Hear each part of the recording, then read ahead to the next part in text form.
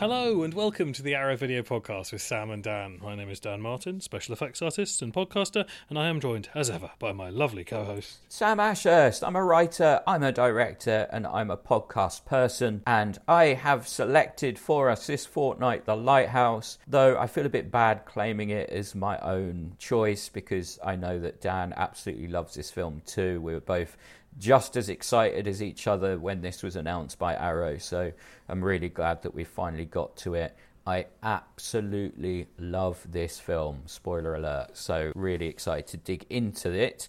But before we do that, Dan, what is the plot of The Lighthouse? a man, grizzled, old, another man, curiously handsome, forced into close proximity by their job, tending the lighthouse on a desolate island for 1 month, and then after 1 month they get to leave. They definitely get to leave after a month. Don't worry, it's because be not fine. leaving after a month would be just awful. I watched this with Shay, and when they were talking about leaving, I said, "Oh, Shay, it's really good that they get to leave tomorrow, isn't it? God." Had Shay not seen it yet? Shay hadn't seen it, so it really, really does take a slight turn when they aren't able to leave. Again, spoiler alert. It was an absolute joy watching it with her because she connected to it as much as we did. The cinematography and the lighting in particular was just so exciting to her. Gorgeous. This movie looks so stunning. Every single frame. It's a cliche to say that every single frame could be hung on a wall, but it's shot in that way. Like, it looks like stage photography at certain points, but at other points the lighting and the composition is used very cleverly to pull you into the world and to pull you into the POV of the characters. Dan, how did you first see it, and what was your reaction the first time you watched The Lighthouse? I didn't get a chance to see it at the cinema, so I watched it streaming the first time, and I really enjoyed it. I just really enjoyed it. I thought it was fantastic. The 4K, I think, between the, having it on physical media at that resolution. Yeah. We've obviously, I watched it on the projector last time as well, but having it on a big-ish screen, it's such a gorgeous film, and it really, it's one of those ones that genuinely merits that kind of resolution. Yes. Because a lot of old tut is being put out on 4K these days, and I'm here for it. It's fun. That's nice to watch that stuff at that resolution. But this is a film that really deserves it. It's absolutely beautiful. You say it has those sort of almost still photograph feelings. That shot quite early on where Defoe and Patterson are watching the ship leave after it drops them off, and it very much feels like a photograph that you would see of two fishermen that was taken at the time that the movie's set, turn of the century, just titled wikis. It feels like it could have been shot then. It feels like it could have been from that period, and it's so beautiful. It's almost like an early mic drop moment. That's exactly the shot that I was thinking of when I said that. So I'm glad you identified that. It feels like very much that there was a reference photo in the lookbook that they've decided to recreate, and they recreate it beautifully. Talk about world building and creating. It's like a time travel machine. It feels both like a film that was made about that period, but also it's like a lost film that was made from that period that we've just discovered, including all of the horror elements it deals with feel very much of the time. The performances, it's just very, very thrilling and exciting. This was the second time I watched it. I actually did watch it on the big screen the first time out. I was lucky enough to see it at a press screening at the London Film Festival because I was interviewing Eggers about it.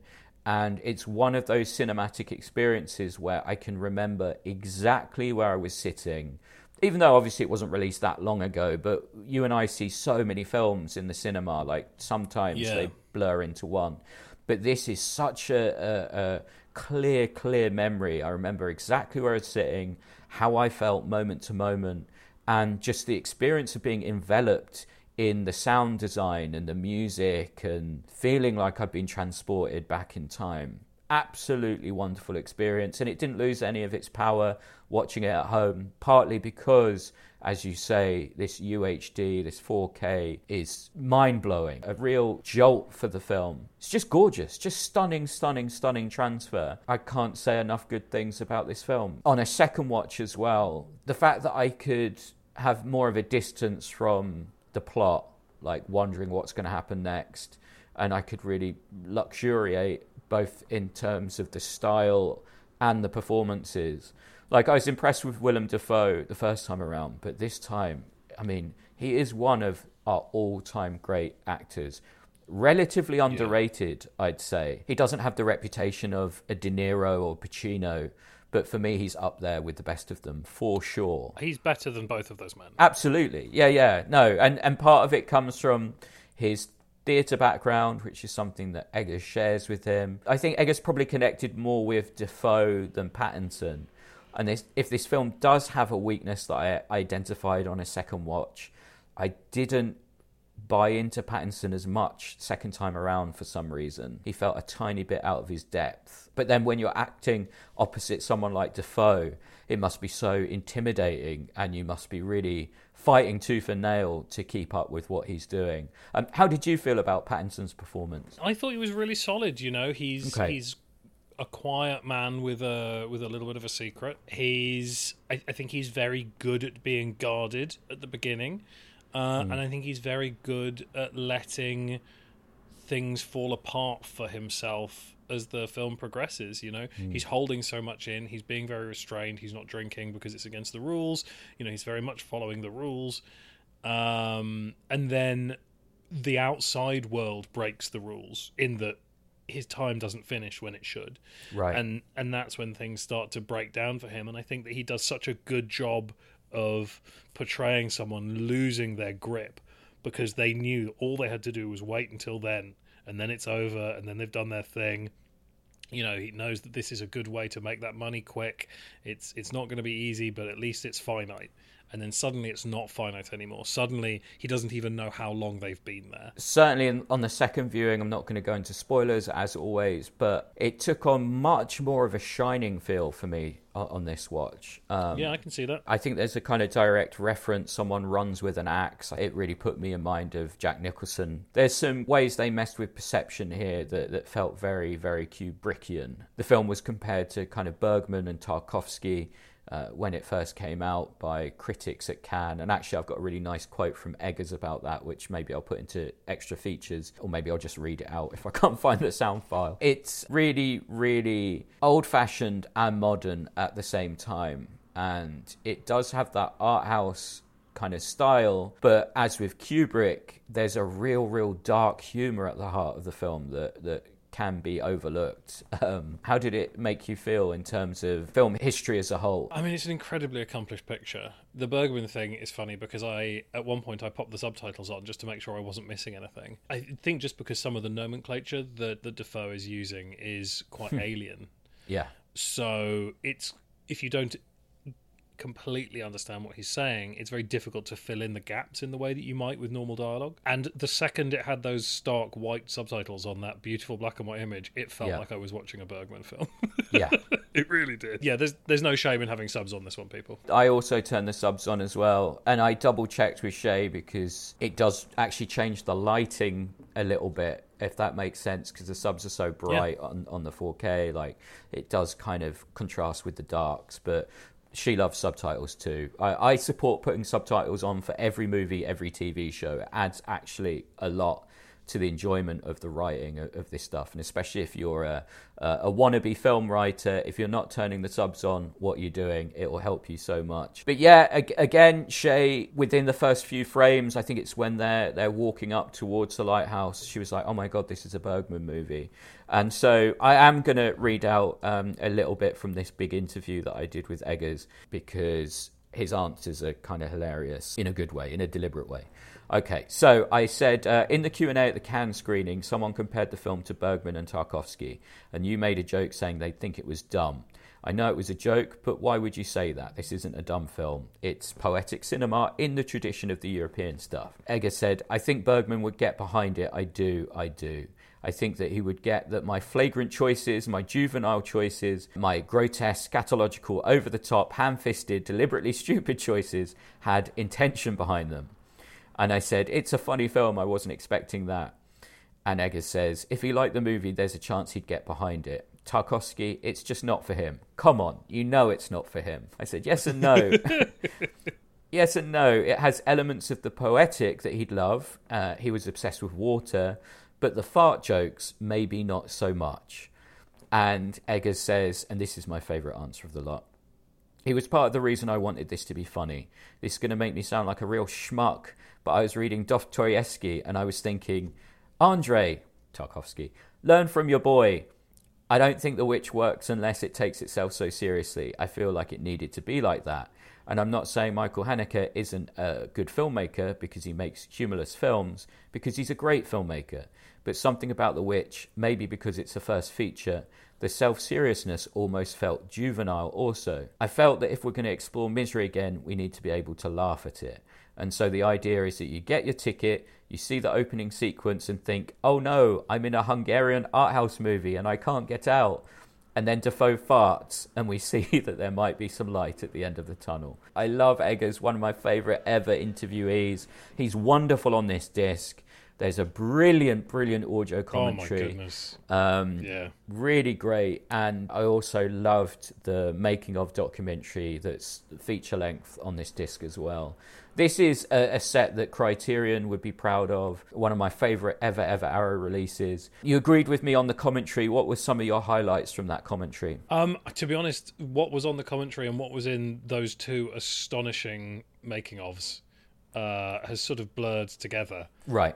So I don't remember if it's from the commentary or if it's from the longer of the two making ofs. But there's quite a bit of talk about how they found the balance in the music, and particularly Corvin's work with the apprehension engine, which I hadn't realised was used in this. I hadn't realised that Corvin was the inventor of it, and it's something I've been like lightly fascinated by, lightly obsessed with, since I first saw a little like YouTube documentary about it. They talked about how originally the entire soundtrack was that. The entire soundtrack was just that foreboding apprehension engine, like horror soundscape, and that they had to find the balance with a more traditional score so that it kept its punch, so that it didn't outstay its welcome. And I thought that was really interesting. Like one of the things that it feels very present all the way through is that Eggers is very aware of overstepping his own choices. You know, whether it's the seriousness, you know, all of these things. He also talks about how there was loads of extra dialogue for Defoe in the script, and that he cut a lot of it, and then him and Defoe worked through and cut a lot of dialogue out, like a lot of lines out as well. And while I'd love to read those, it's really interesting how he seems very staid, very understanding of how much is required and how much would be too much for all of these different aspects. And I feel like he's got a magical recipe on this one. One of the things that stood out to me in the making of was how hard he is on himself, which is a great thing for an artist to be, because he was basically talking about how he feels about The Witch and how he feels about The Northman, and The Lighthouse is the only one of his films that he could rewatch. Part of that is because he sees them so many times when he's making them, but this was the closest thing to the vision that he had for the film actually ending up on the screen. Both The Witch and The Northman were compromised for different reasons. This is a film that I'm going to watch over and over again. Shay feels the same way. We both have 100-watch films from our childhood, stuff like Batman, things that we watched over and over again. And Shay said about The Lighthouse that this feels like a 100-watch film. One that you can just revisit and just get so much more from each time. It's a really, really, really special film and an absolute essential purchase if you're a cineast and you don't have this in your collection. Arrow have done such an incredible job with this release. I'm in awe of what they've done with this movie. Dan, do you have any final thoughts on The Lighthouse before we move on to recommendations based on the film? I loved it. It was slightly more brutal in a couple of places than I'd remembered. It's pleasingly scatological without going too far. That is very much the thing to... The through line for my feelings about this film. It measures everything right. I cannot wait for Eggers' next film, which is going to be Nosferatu. If it's done anywhere close to the style of this film, then it's going to be another masterpiece. From, I think, my favourite modern director of his generation. Like, he's often put in the same kind of group as Ari Aster and the Safdie brothers. But I am way more excited by a new Eggers movie than I am by anything from those guys. I agree. It's superb director. So, all right, let's move on to recommendations based on the movie. There's one I think that we might have a crossover with here, but I'm going to take a risk and say, Dan, go first. What would you like to pair with this film first? And see how foreboding you feel this intro is. It's from 1995. Oh, thank God, we're good. Movie. We're good. It's Dead Man by Jim Jarmusch. Nice. Yes, absolutely. This immediately felt like these two could be double billed. Dead Man is, just as this contains Patterson, contains another beautiful man in Johnny Depp, who is again travelling to an unknown place in a historical time. In this instance, he is travelling to the town at the end of the railway line in the Old West, and he meets, it's a much larger cast, a plethora of peculiar characters in this strange, dreamlike, black and white movie, again with an incredibly avant-garde soundtrack. I love Dead Man, and I need to go and rewatch it now that I've been thinking about it while making notes for this. Another incredible, high contrast, beautifully shot black and white movie. Probably my favourite Jarmusch picture. And that's hard because I love Jarmusch. I love that film. Great recommendation.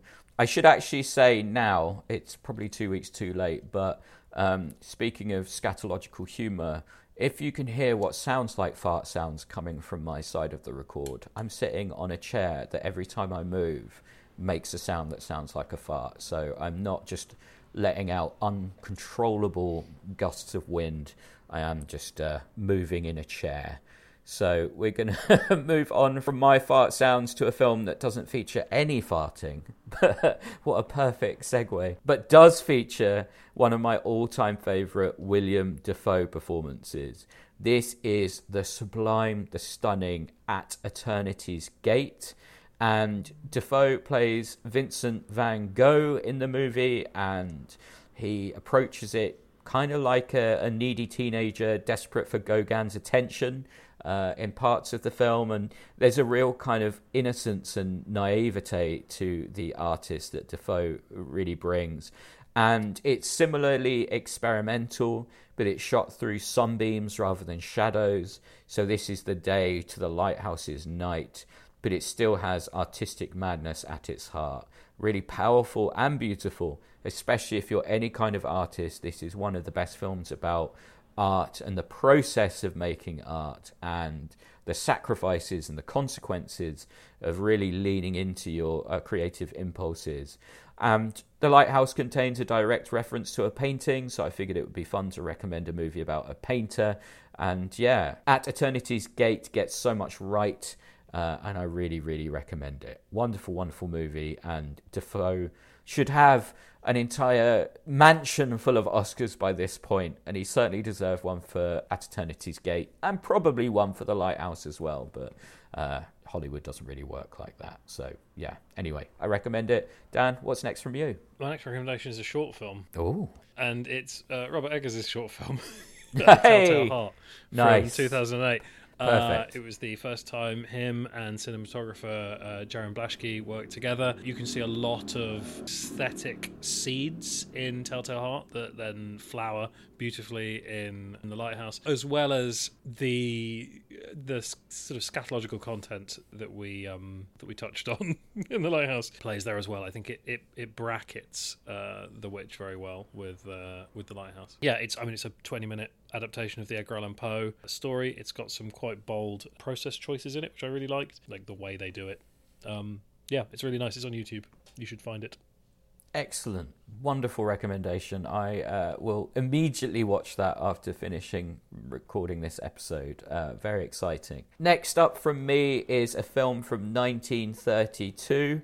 The Lighthouse has both wellies firmly planted in German expressionism And Vampire from 1932 is the one that reminds me most of Eggers' stuff. I know he's making Nosferatu, but he could just as easily remake this because it's similarly surreal to The Lighthouse, with an evil heart pumping black ink around its twisted structure. It's a beautiful, beautiful film directed by master movie maker Carl Theodor Dreyer.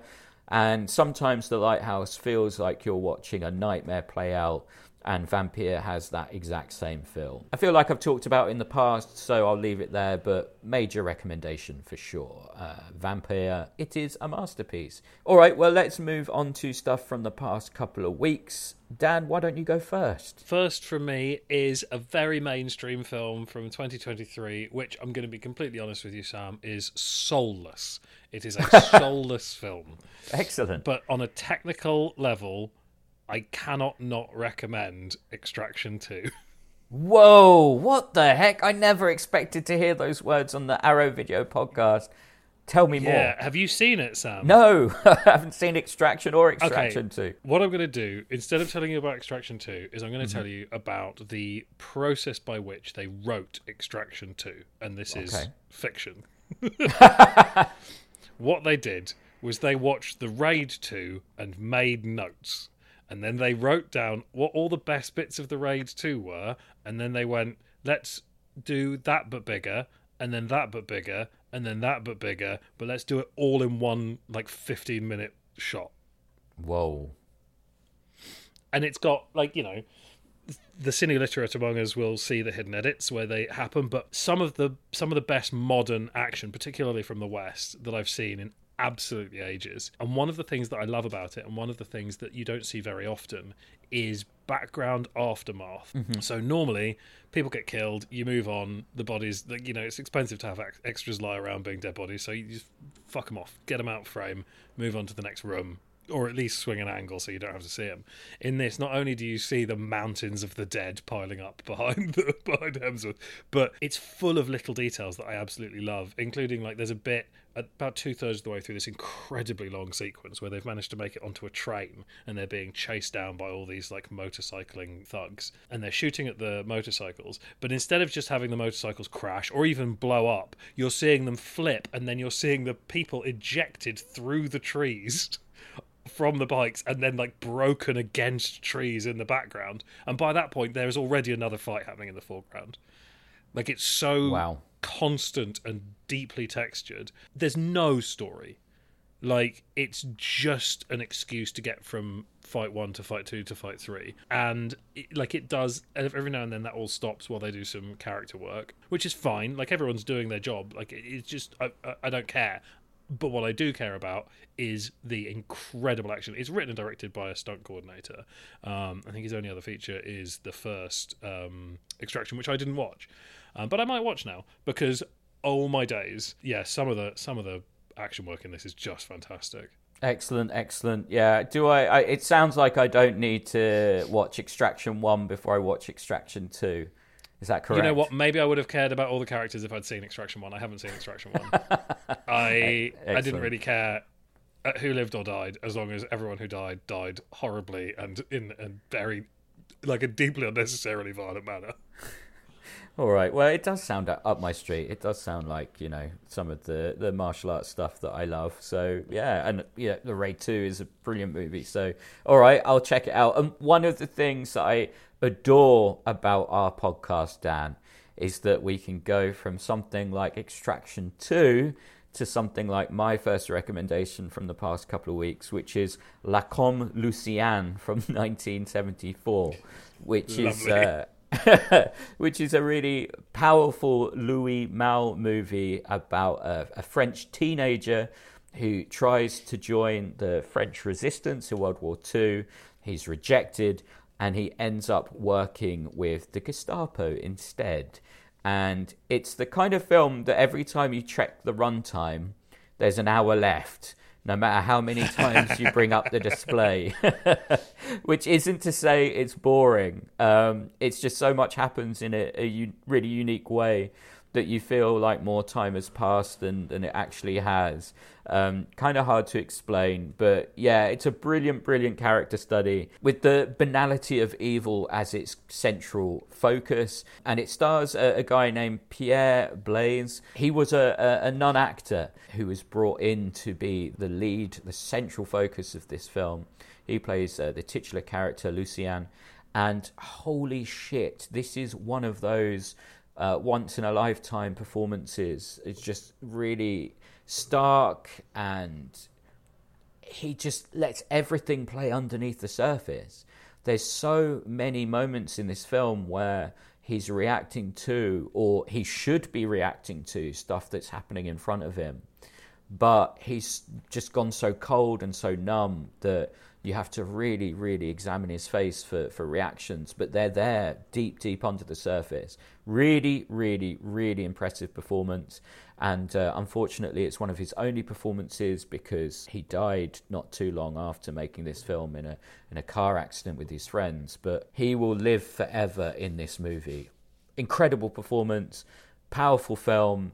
Really high recommendation if you haven't seen La Comme Lucien. And I watched it on the Criterion channel, so it's available there, and I'm sure elsewhere as well. It's in one of those Louis Malle collections that were put out on Blu-ray in the UK. So very much recommend it. La Comme Lucien from 1974. Dan, what's next from you?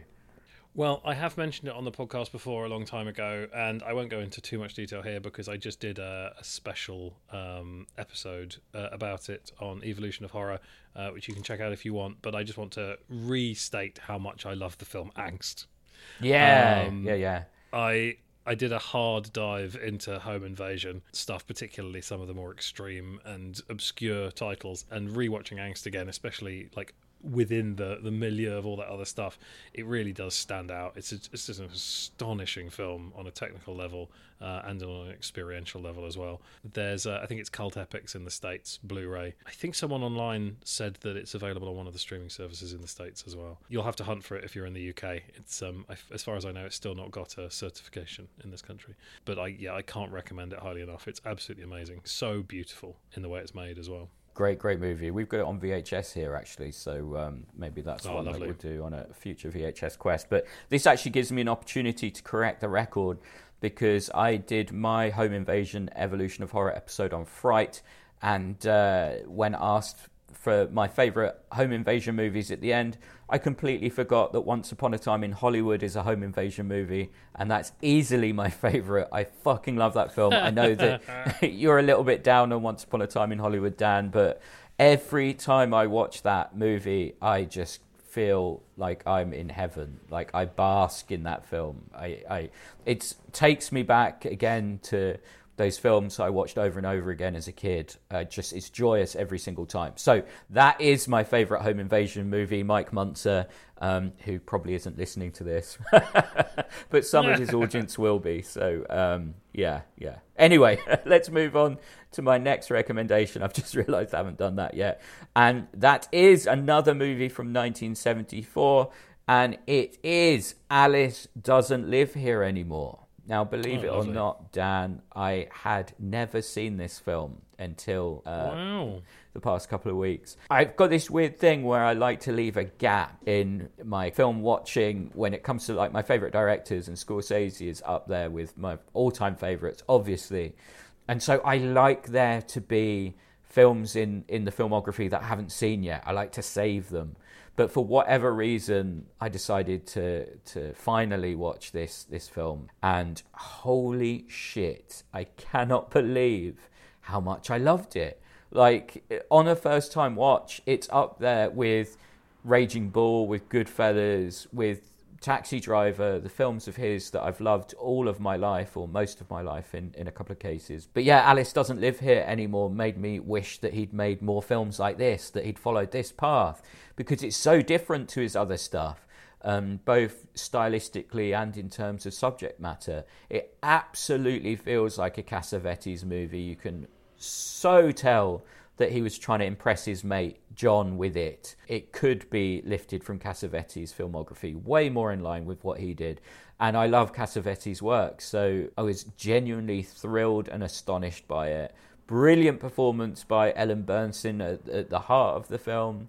But the kid that she's with is also great. It's about a mother who becomes a single mother and goes off to kind of find herself, stopping at a couple of towns along the way. Really emotionally powerful, funny, beautifully performed, beautifully shot. Bernstein won the Oscar for it, and she was up against some pretty hardcore competition.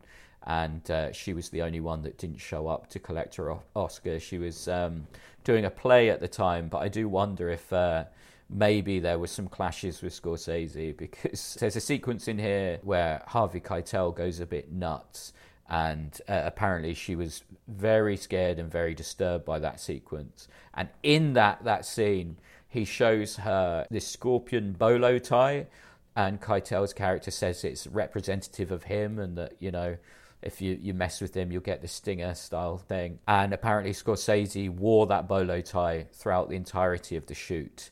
So that gives you a sense of just how much cocaine he was ploughing through during that period. So I do wonder if there was a falling out. But anyway, all of this is just behind the scenes gossip and chaos. And what I really want you to do is, if you're like me and you haven't got to Alice Doesn't Live Here anymore because you feel like potentially it's an anomaly in Scorsese's career, you're right. But what a wonderful, wonderful anomaly it is.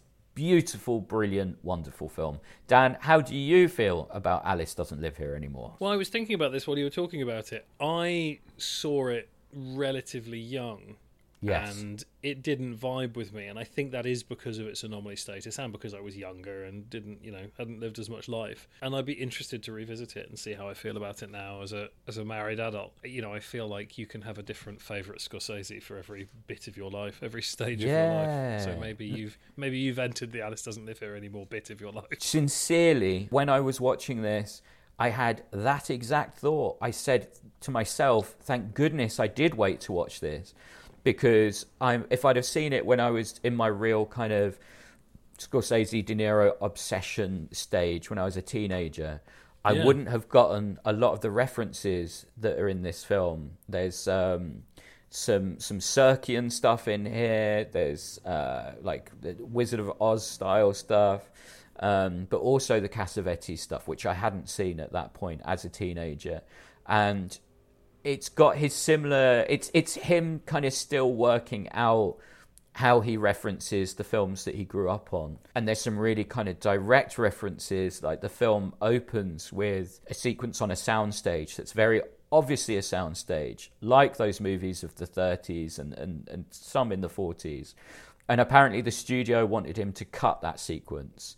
And you can see exactly where they would have want him to open the film. But it's an early sign of his passion in that he said that if you cut that sequence, I'll take my name off the movie.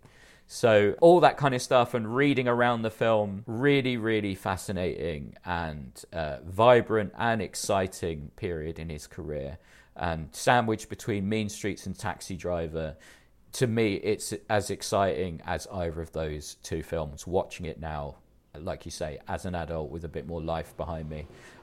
Yeah, love it, love it, love it. All right, what's next from you, Dan? There's nothing because we've done both of yours. Actually, I do have another one that I watched in the last couple of weeks and I completely forgot about until we were talking about films we were glad we didn't see when we were younger. Please. And that I waited for ages to watch for the first time. I saw Return to Oz for the first time. Whoa! Oh God, I'm really interested in this. I'd never seen it.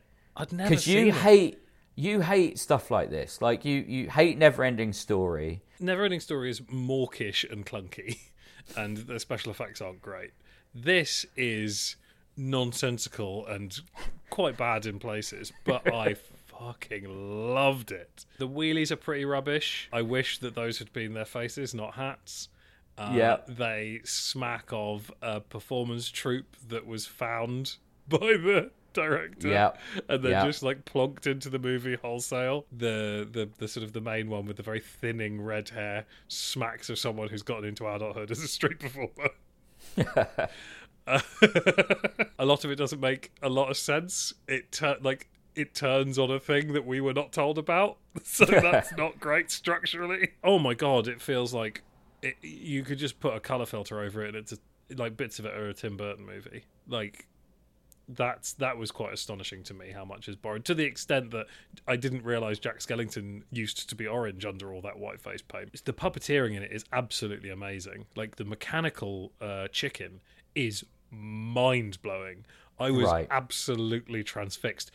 Those eyelids, Sam, on that chicken, just breathtaking. The stop motion for the rock people, for the rock Yeah. trolls, Yeah. was breathtaking, particularly in the close-up shots that are just like a slate face when the Troll King is kind of off camera. It's just one of his guards coming and reporting on Alice. Also, if they'd had any balls at all, it would have ended like Sucker Punch with Right. her being lobotomized. Another one of your favourite movies.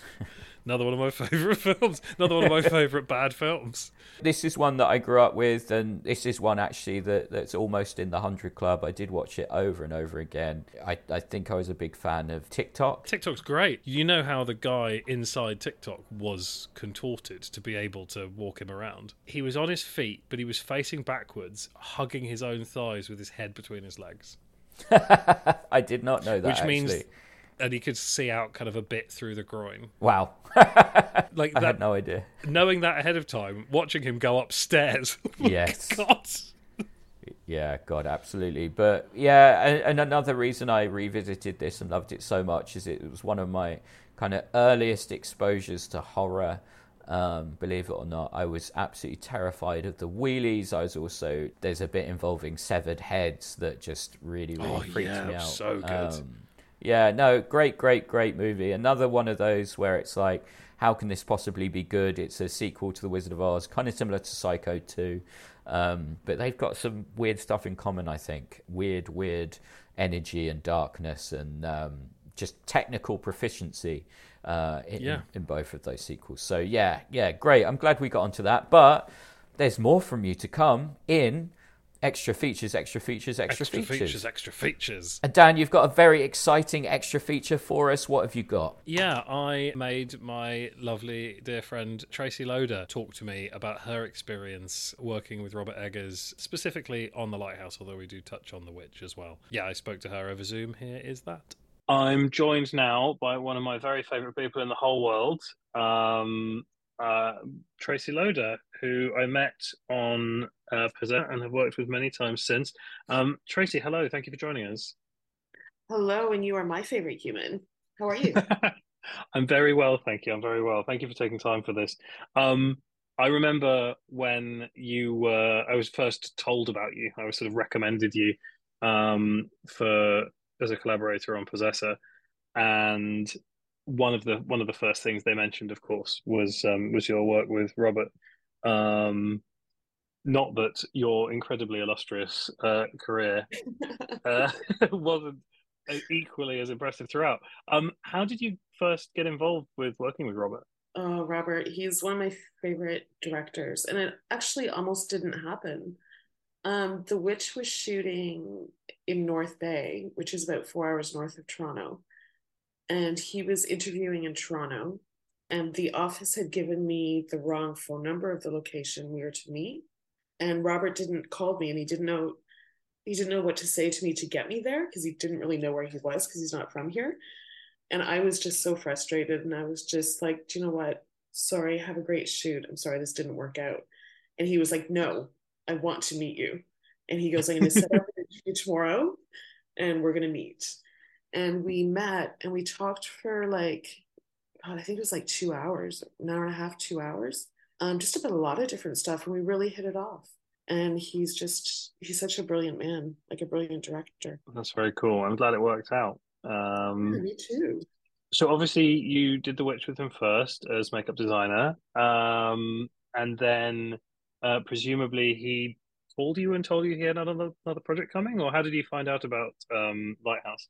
The Lighthouse, actually, it was actually a producer that called me.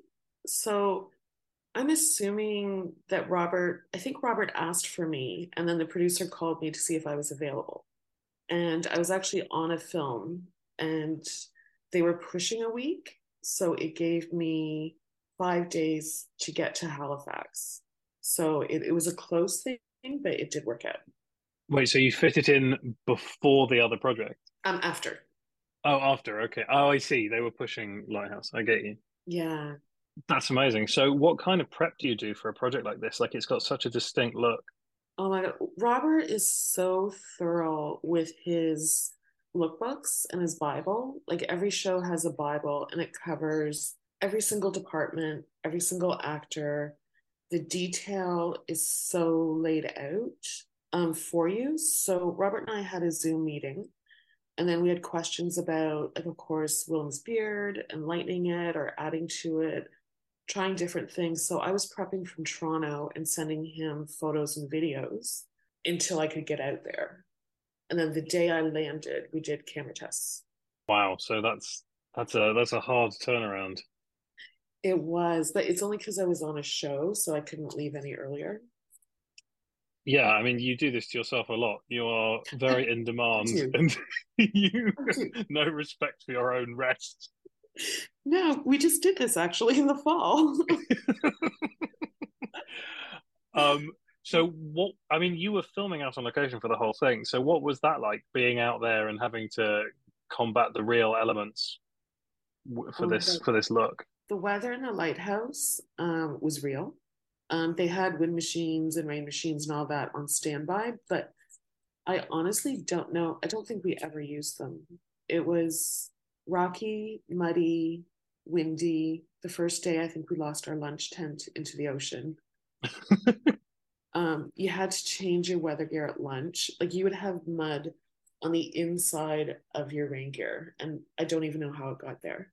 And we had to take ATVs or walk through the rocks to get to where the lighthouse was that they built. It was honestly the most physically demanding show I think I've ever done. That's absolutely crazy because obviously, like, someone who doesn't necessarily know the craft may think, oh well, they you want them to look windswept and they're out there getting swept by the wind. That makes your job easier. But of course, you have to keep them looking exactly the right amount of windswept and consistent throughout. Oh, Um, exactly. And the rain and and we were shooting in black and white. And in black and white, normally they shoot with the red filter to have like brighter skies and stuff like that. But we were shooting with a blue filter to make everything more dreary and dark. And so it was a learning curve for me with color on what would read and what wouldn't read. was it your first black and white project? Not my first black and white project, but my first black and white with a blue filter. Understood. Yeah. So Jaron, the DOP, he gave me so much information to help me. And then I also got, it was also the lenses that they were using, and we were using really old cameras, like from the 30s. And so to mimic the gel and the filters, kind of, he gave me a gel that would similarly mimic it. And so I had it on my lights in the makeup trailer, and then it was so dark that I had to turn them on and off just to check. And then for Mhm. touches on set, I had a flashlight that I put the gel in so I could light them to see if I needed to change anything. Oh wow. And Yeah. did you have like Video Village and stuff out there, or was it too barren for that? We did have Video Village. We had a tent if it would stay there. Um, I remember watching it one day, and I had two tents together, and I was standing right behind Robert, and someone pushed the tent to knock the water off, and it came right down on me. Oh my goodness. Yeah, it was wet. I got stuck in the mud, I think twice. Robert had to help me once, and I think Rob Cotterill, our first AD, helped me another time. Lovely Rob, who obviously we worked with on Possessor and Infinity Pool as well and stuff. Yes, our good friend. So what was the biggest challenge of it all? Like either an individual moment or just a specific thing throughout? So long ago, I was trying to recall. It's funny that after a while, only the good memories stick. Yeah. That's always the way with filmmaking. It is. And even though the Lighthouse was such a great experience, I mean, I would do anything for Robert. And it's I think it's just the weather, just dealing with the weather and getting the makeup to hold up. And like it's only two actors, so you think, oh, that's easy, it's just two actors. But they have different call times. You also have their doubles, you have their stunt doubles. We had the mermaid, which I didn't have a lot to do with the mermaid on this one. Whereas on the witch, I oversaw prosthetics as well for Francois of Mindworth. And you And if shot some stuff in studio at the end as well. we did, well, if the sun came out, we would go, we had sun cover instead of rain cover. So if the Yeah. sun came out, we had a small set on location, and then we went to studio at the end. And was the studio like an interior, or was it just like specific bits, like a sort of a pickup studio? It was interiors, so like Oh, all nice. inside the lighthouse. We had a lighthouse, I think it was a dining area and the porch and something else on location, and then we also had that same set in the studio. But then we had the interior of the stairs that he falls down. We had the beds, the bedroom upstairs. Nice. Yeah. Is there any particularly unusual reference you can tell us about for any of the looks? I'm certain there is, and the way you asked that, I must have told you something. I'm trying to think. I mean, with Robert, the only real thing that I kind of took his design and changed was William's tattoos that we worked on a lot. Tell me about those. William's tattoos were of turn of the century, so a lot of them were stick and poke. And he had, I think it was a three-mast ship on his chest, and he had a mermaid that has actually grown on me. On his arm, he had initials that were actually his grandsons on his arm. That's nice. And I think he had one other one. And how did you choose those, and how did you sell them to Robert? In his lookbook, he had like the Bible. He wanted the ship, and the other ones he was open to. He just wanted stuff that looked authentic. So I work with a tattoo artist that does the artwork for all my tattoos, and then I make them and apply them. And so we only had to do like maybe 2 or 3 versions, because the first time he was making them to kind of more 40s and not of the turn of the century. So he really got the stick and poke artwork down from doing Robert's film. How long was the shoot?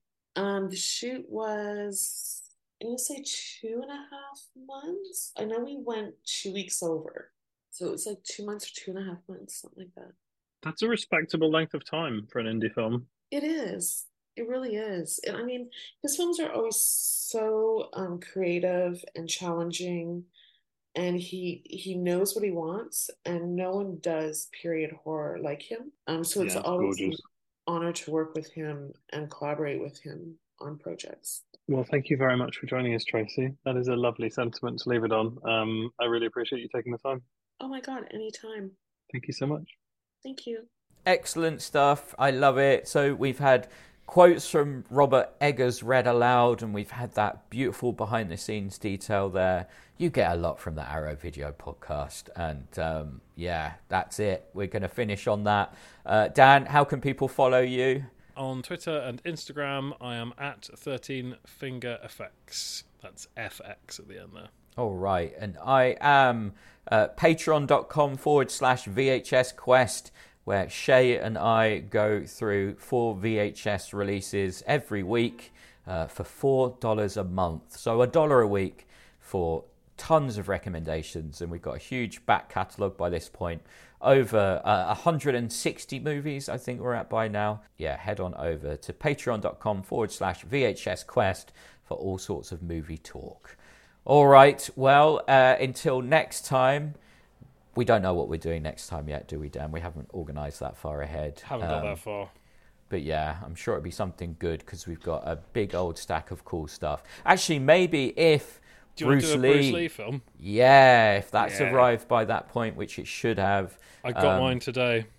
Should we do... Oh, you got yours? Okay, mine should be arriving this week then. Why don't we do a double bill based on that incredible Bruce Lee box set? Starting with, what will your choice be? I'll go for disc 1, Big Boss. Big Boss, amazing movie. And I'm going to go for Way of the Dragon, why not? And maybe we'll sneak in some Enter the Dragon talk as well. But yeah, a Bruce Lee double bill over the next month. So look forward to that. But until then, thank you so much for listening.